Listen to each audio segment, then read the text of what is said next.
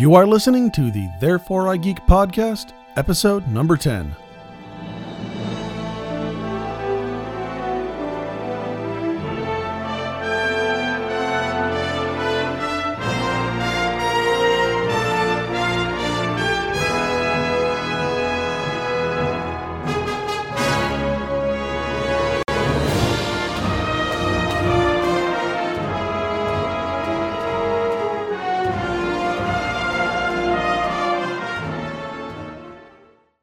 Hi, everybody. Welcome to Therefore I Geek podcast. I'm Andrew. And I'm Tracy.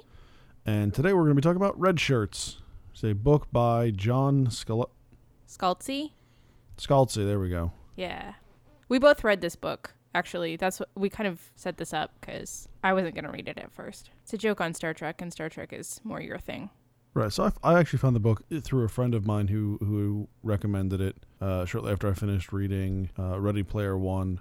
And it's got a lot of Ready Player One's a little more serious, but it's got a lot of the same kind of sensibility. It's also a short book, which I've been into a lot more lately.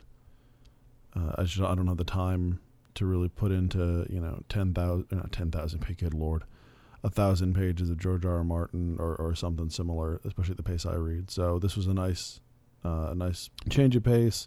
I picked it up the morning we left Phoenix after Phoenix Comic Con. And rather uncharacteristically of me, I read it in about 48 hours. Admittedly, I had like 4 plane rides in that time span. I'm sure that helped.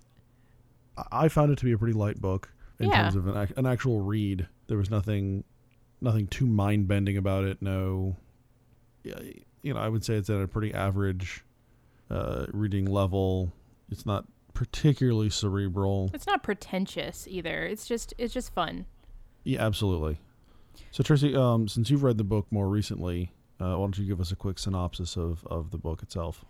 Yeah, so the book is about 4 main characters. You got probably the main character, who's Andrew Dahl, Dahl, and he's been assigned to the Intrepid, which is the flagship of the Universal Union, which is this interplanetary government. That's what I'm looking for.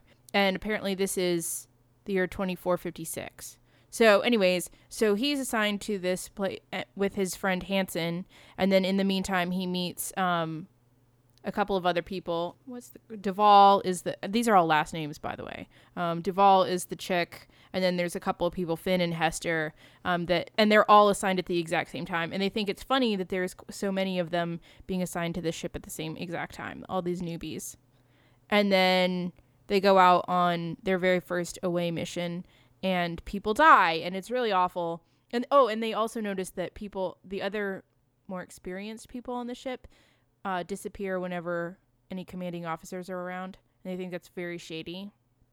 And then it kind of, I guess it turns out that this is not really a big plot twist, but it turns out that they're basically the characters from a TV show, kind of a really bad TV show, that's being made in 2010, I think, something like that.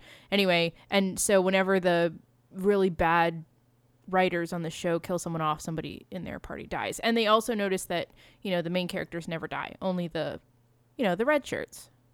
So that's the premise of the whole book.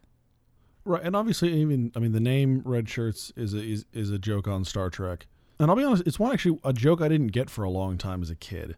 As big a Star Trek fan as I am, and you gotta say, I grew up watching The Next Generation. Yeah. In The Next Generation, the guys that died were always the guys wearing the gold shirts. Oh, well, see, it wasn't until I was a little bit older and I started watching the original series that I realized the guys who always die were the guys in the red shirts. Yeah. And that's why it was referred to as red shirting. Yeah, so it was a pretty good book. I enjoyed it. Probably not as much as I've watched a few episodes. I don't even want to say my fair share because I probably, in the scheme of things, I should watch more. No, you're not even close to your fair share. But I've watched a couple of episodes. Near. And I kind of understand some of the humor just because geeks tend to talk about what geeks like. So I've picked up a lot of the jokes without even having to watch a whole lot of the series. So I think it was probably less humorous for me, although I still laughed, than it would have been for someone like you who knows pretty much everything about the show. Seriously, Right. Well, seriously, and it's ridiculous how much you know. It's dumb. right, and not only do geeks tend to talk about the things they like, Star Trek is one of those things in geek culture that has permeated throughout the entirety of geek culture. Yeah. So even if you haven't seen that much Star Trek, you get a lot of Star Trek references just because they're everywhere. True story. Yeah, there are a lot of things that obviously are direct plays on Star Trek. Okay, so there were a couple of things that I wanted to ask you about because I didn't know if it was actually Star Trek fire or away. Yeah. So is there actually a box? Okay, so in the book there's this magical box, and whenever they have a science problem, he's in the xenobiology laboratory on the ship. So whenever they have a problem that they just can't solve, and this could be anything from flesh-eating amoebas to I don't even know. It was ridiculous the number of things that and they just put the problem in the box. And it was basically a microwave, and they would turn it on for 2 minutes, and then they run it up to the front to the deck where the captain was, and then they would say, "We've got it all figured out except this one piece of information. It was vitally important that there was one piece of information missing." And then the captain would just say something random, and that would be the answer. And then whoever was dying of whatever would be saved, and that would be it. Right. So that's actually making fun of kind of a general plot issue with Star Trek, in that it's episodic television. So in 42 minutes, an hour minus commercial. So, for Next Generation, let's say 42 minutes. In 42 minutes, you've got to solve the problem. So there's always that sense of time crunch. And frequently it's, hey, we've got the problem solved except for blank. And that's the junior characters doing it, the side characters. And then the chief engineer or the science officer, someone will be like, oh, well, of course it's this that's missing. Solve the problem, save the day. So that's it. There is no physical box in Star Trek that you ever see, but it's making fun of that that immediate that jump in the plot. That's kind of what I expected, but at the same time, it was quite amusing that it was so completely obviously a microwave, but it wasn't because it was the box. Yeah, also Borgovian landworms, that felt really specific. Were there landworms in Star Trek? No, that's making fun of just kind of sci-fi writers ripping each other off in general. If you remember towards the end, without getting too spoiler heavy here, towards the end they're discussing this with another character. And basically it's one of the writers for the show. And he's like, why does everybody keep bringing up the worms? He's like, I was sick when that happened. It was this other writer. He was obsessed with Dune. He's like, and then one of my absolute favorite parts of the book was like the Herbert estate almost sued the shit out of us. So that's what that's getting at. That's is just right. Science fiction ripping each other off all over the place, and that is certainly not restricted to just science fiction. Regular fiction does that as well. But science fiction sometimes it's a little more blatant, a little more obvious because it's a little weirder. Well, yeah, and there's only so many. We haven't really done a whole lot of actual exploring in outer space, so it's really hard for us to imagine brand new things that could possibly be out there. And every time some iconic piece of, like Alien, the Xenomorphs, every time some iconic piece of new science fiction pops up, everybody rips it off. Right. But anyway, in general, it was quite funny. Especially, I really enjoyed, I think it was the prequel. I don't even think it was the first chapter. Yeah, the prologue. And how he was like, I don't even know why it popped into my head to use my pulse gun. And then he shoots them, and then somebody's like, the pulse gun doesn't work on Borgovian landworms. He's like, why the fuck wouldn't it work on Borgovian landworms? Like, that's the one creature in all of the universe that it doesn't work on. It was funny. Right. Well, that actually introduces one of the main, almost the villain of the story, really, the narrative. And the narrative takes over, and characters do things that they know are completely idiotic and will lead to their death. But the narrative takes over, and they can't help themselves but say stupid things and do stupid things. Yeah. And it's funny because we get the characters' inner monologue, and they're like, "Why the hell did I just say that dumb shit?" Like, what the hell's the matter with me? And later on, once they realize what's going on, too, they can actually tell about each other when they stop making any sense, and suddenly, like, they'll completely change their posture and start talking in huge, sweeping statements. This must happen. We have to save the day. So many thousands of people will die, etc. Yeah, well, and that especially they noticed that especially about the senior officers. Of course, Abernathy. Yeah, right. Yeah, and of course, to an extent, the quote unquote the main characters of the TV show that they're living in are really based on the original Star Trek. Kirk, Spock, McCoy, Scotty, Krasinski. I'm not really sure who he is. Krasinski. Krasinski is that funny guy from The Office. Right. But I'm not really sure who Lieutenant is, but I almost kind of want to think he's Geordi, in the respect that, like, Geordi or Ensign Kim from Voyager, because bad shit used to happen to them all the time. Like Ensign Kim in Voyager, terrible things would happen to him every damn week. I gotta say, at the beginning, I didn't really like Kerensky. He kind of came off as a jerk, but I liked him more and more as the story progressed, and then I still wanted bad things to happen to him. It was funny. Everything, like the one moment with him running in the streets of 2010 with his pants off because they shoved him into a crate. That was great. And actually, part of what happens is that, obviously the crew realizes, not the crew, but the book's main characters, our heroes, realize that they're in this narrative, or at least one of them has a theory. So they decide to travel back in time to try and stop what's going on, to try and persuade them to not kill people off. The show's creators, the writer and the producers. Right. Yeah. Right. Well, I mean, initially they're kind of unsure how to do it, but that's kind of the route they choose to go down. But I mean, a lot of that is Star Trek parodies. That's making fun of Star Trek episodes and things like that. Well, my favorite thing is that they know that part of it is that I love their realization that if they hang out with certain key members of the crew, the captain, the chief engineer, chief engineer, the lieutenant, and there was somebody else, the chief science officer or something like that. Anyways, if they would hang out with those four people, then they would be saved. It was only the characters that went in, if they'd go on to an away mission to a planet, they would split up into two teams, and the team that didn't have the major officer would just end up,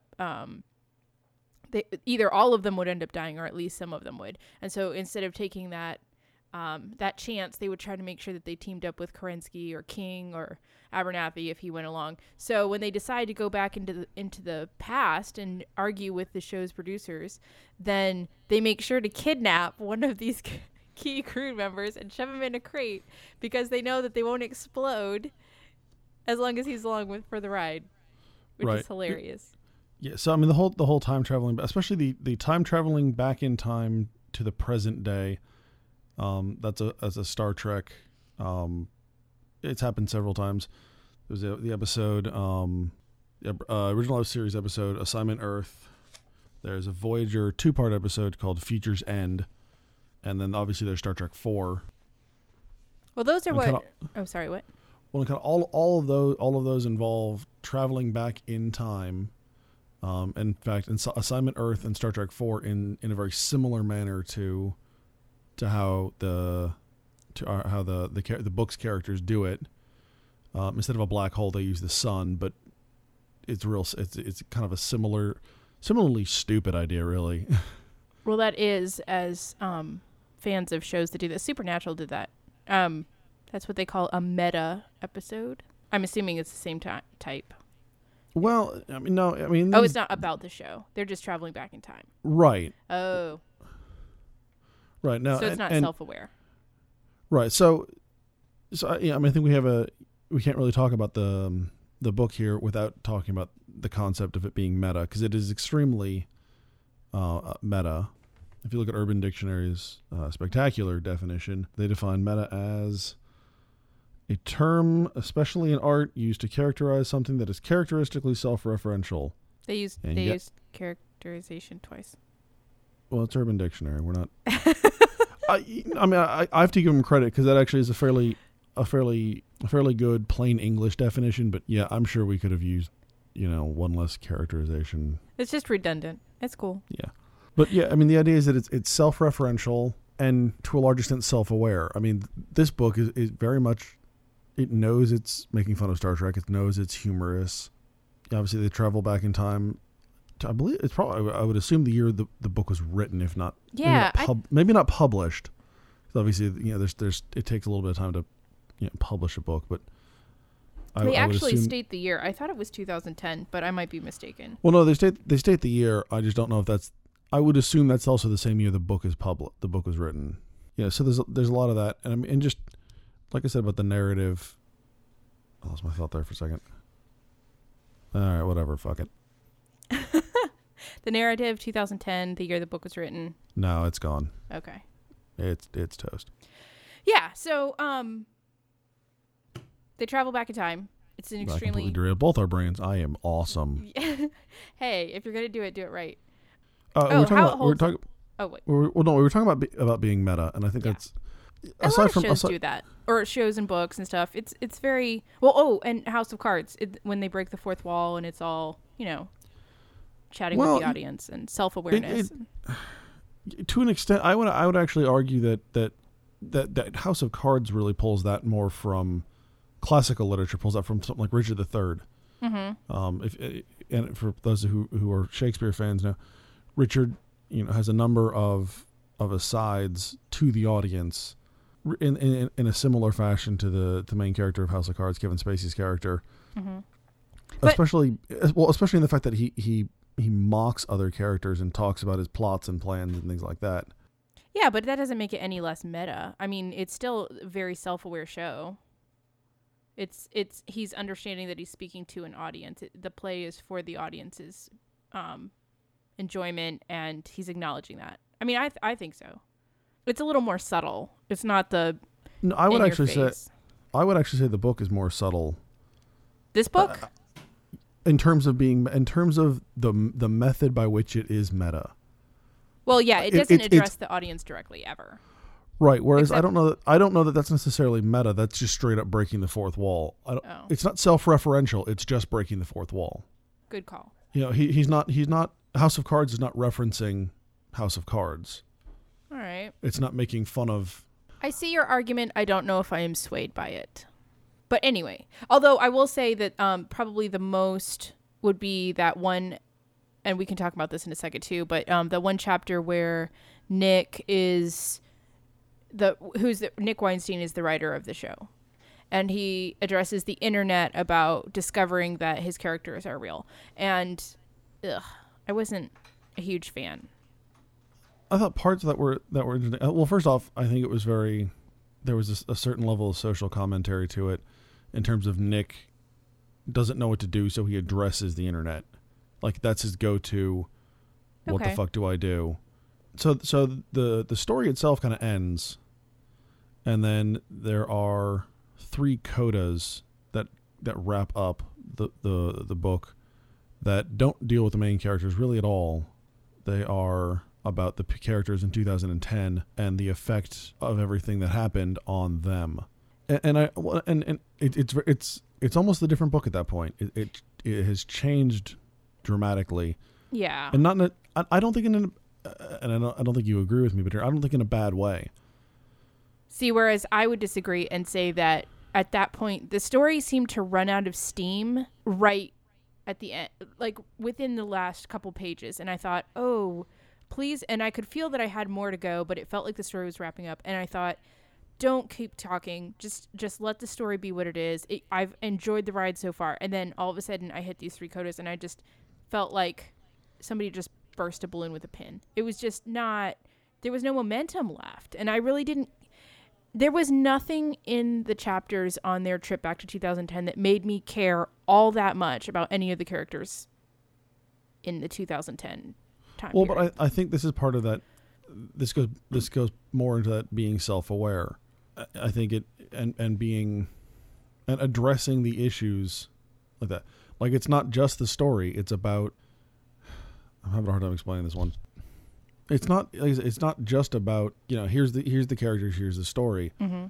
There's more to the story than just them. Obviously, they're being written. So obviously the change in what's going on, the change in the writing is going to affect not just the characters, but the people who are doing it. No, and I get that. I do. But I think if the author had somehow, and I'm not saying I have the magical solution for this because God knows I have never been published, but if he had given me almost anything in the earlier chapters wherein they go back to 2010 and they're interacting with, the characters and the actors and the writer and the producer, there was nothing that made me want to know more about them. And if I had wanted to know more about them, I think I would have been more receptive to those 3 codas where it wrapped up their story. Although I will say I kind of teared up a little bit on the last one with Amanda. Right, so it did get to you though. The one, yeah. It's just the other one, the one with Hester and what all happens. I'm trying not to spoil the very end of it, but right. With Hester, I was like, okay, I don't really care. And then with Nyx, with him, first person addressing or second person addressing the internet, I was just not interested. Really, this is kind of boring. And I realized that, discovering that the people you've written and killed off exist in real life would be traumatizing. But I just didn't care. But again, I think it's less about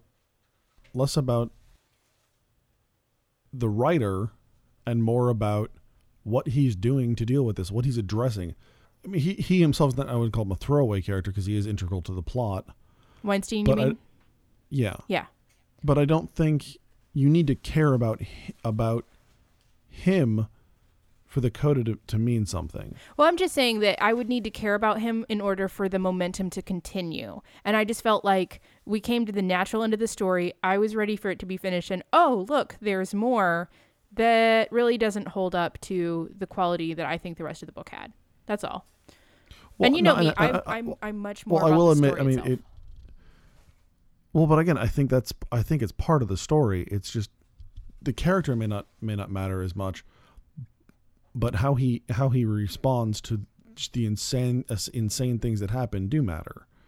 And now I will agree that doing him in 3 codas it was a bit bizarre. I'm not going to lie, but I don't see any other good way to try and I would say change the narrative perspective like they did. Yeah. Well, I would say that I absolutely see your point. I think it was not a bad idea. It was poorly executed. How's that?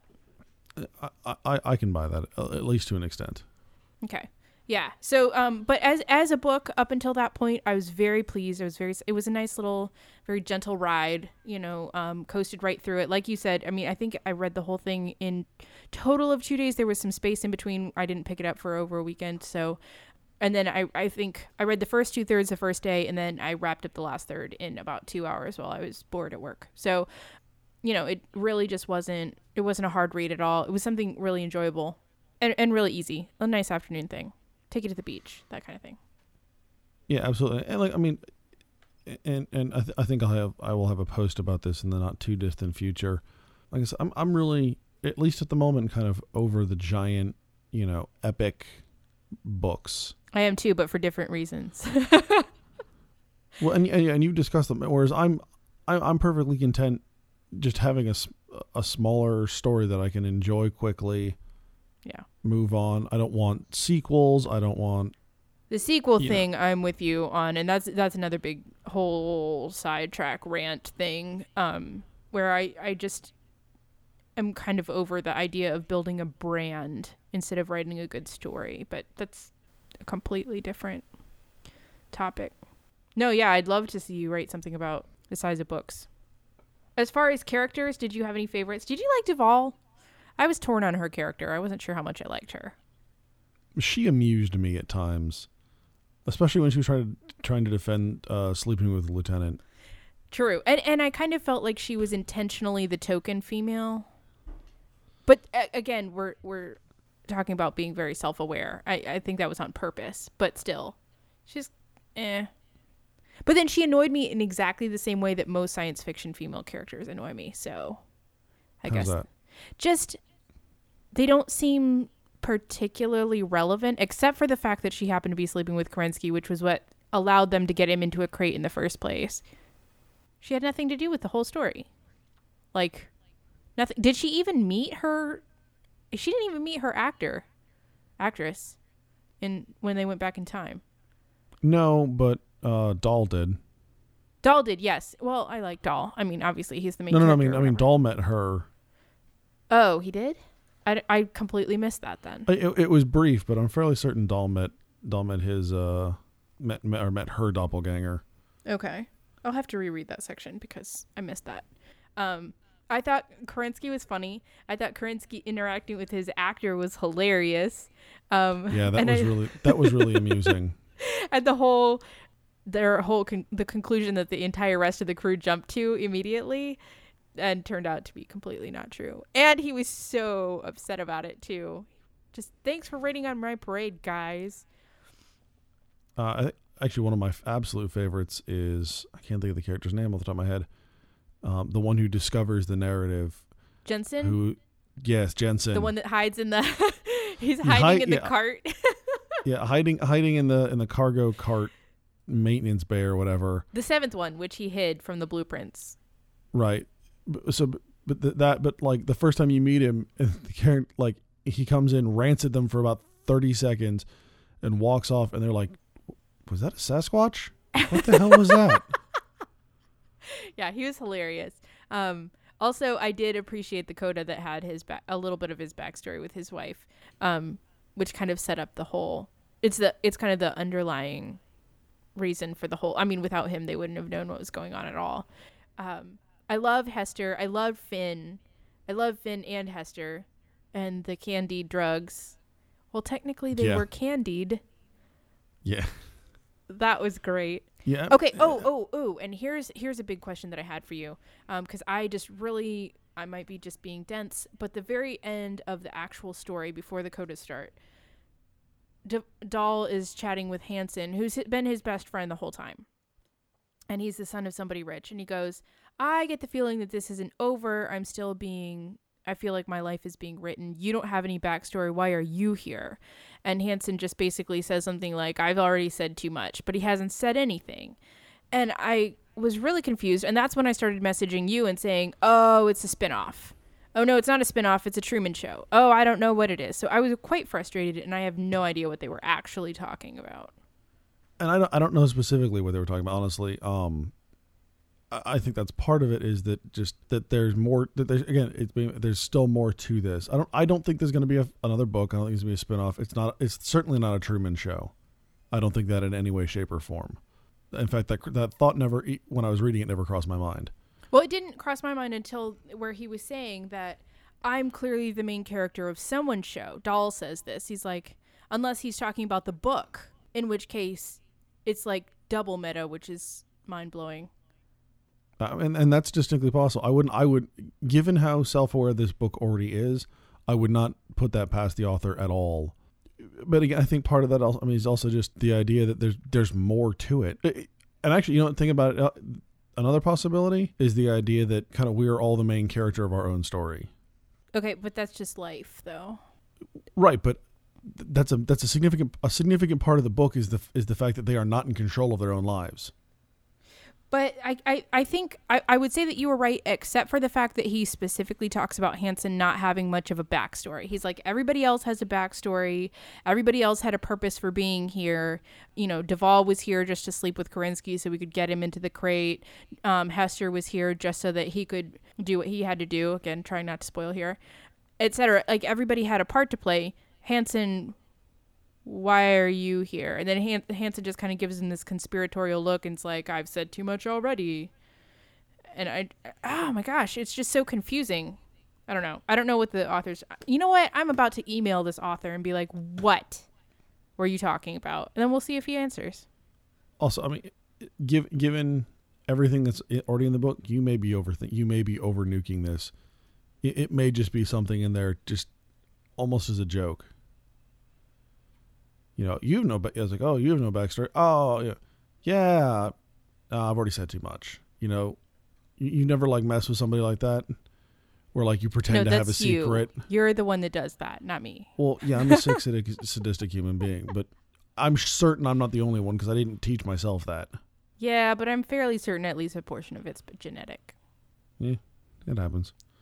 But yeah, so I don't know, and I'm confused, and seriously, you think I won't? I'm about to email this man and be like, oh, is he coming to New York Comic Con? If he's there, you need to ask him this question. Well, I have no idea.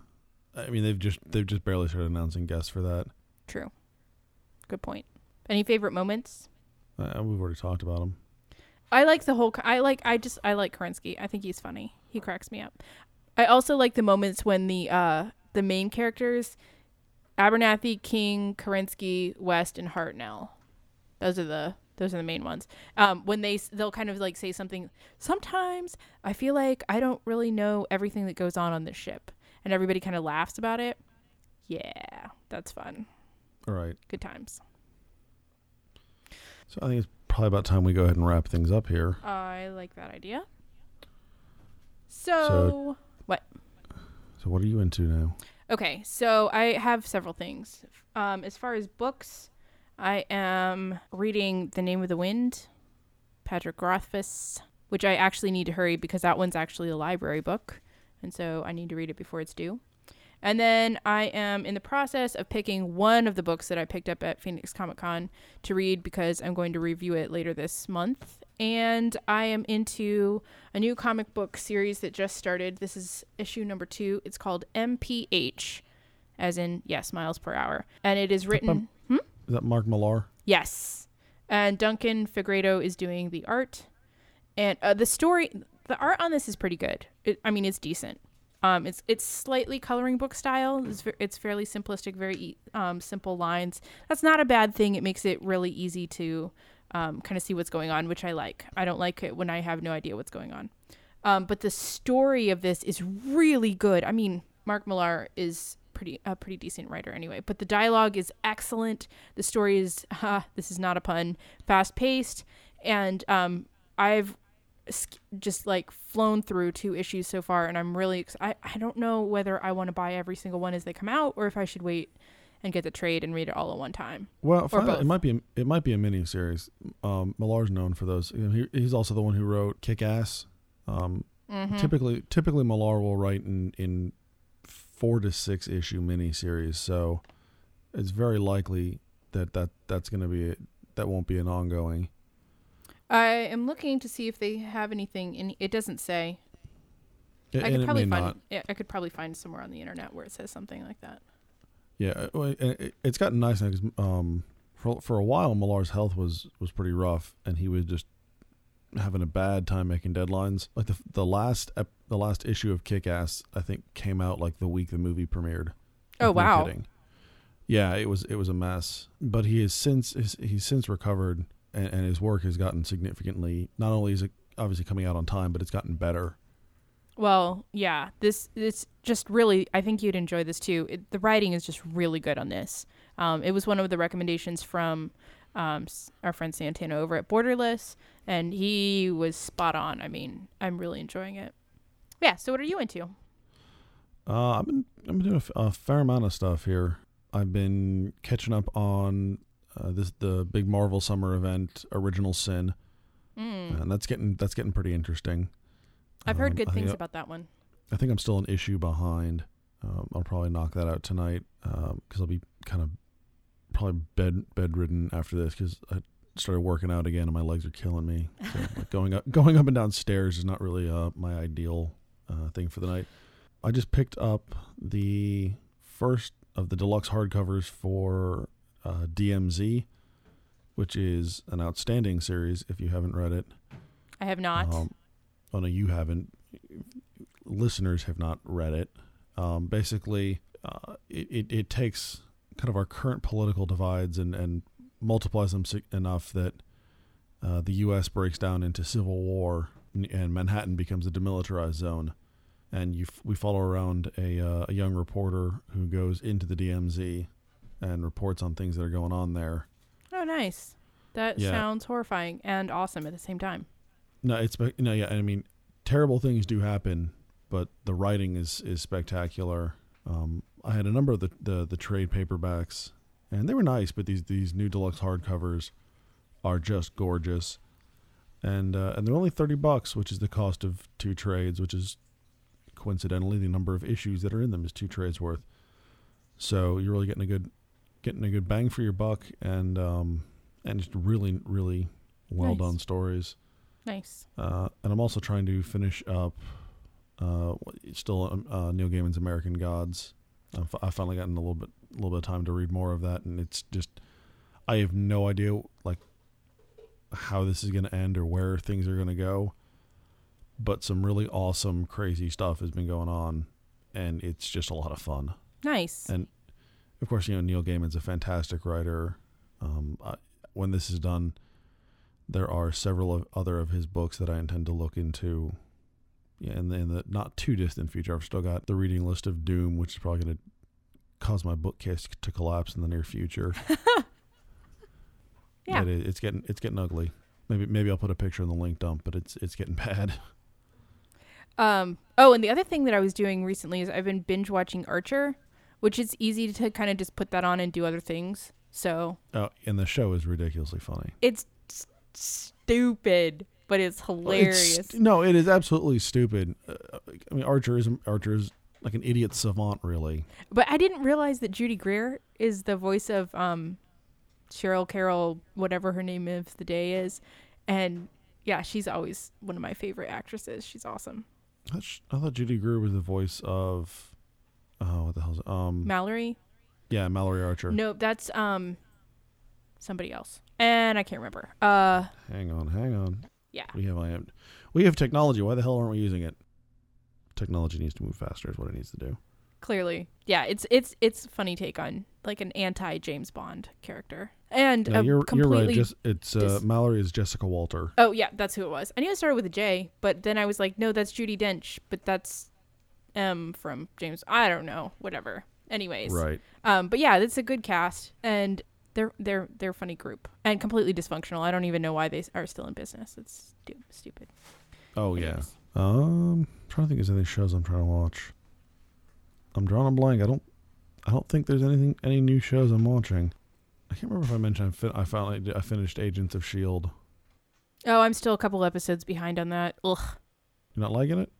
No, it's not that. It's just that I'm mad that I'm still a couple of behind. Okay. I did hear that once it got off the Captain America training, it picked up it got much better. So I'm excited about that. And maybe this fall, I was going to say maybe this fall I'll actually be able to watch them as they happen. No, I just added another class to my lineup, so there's no possible way.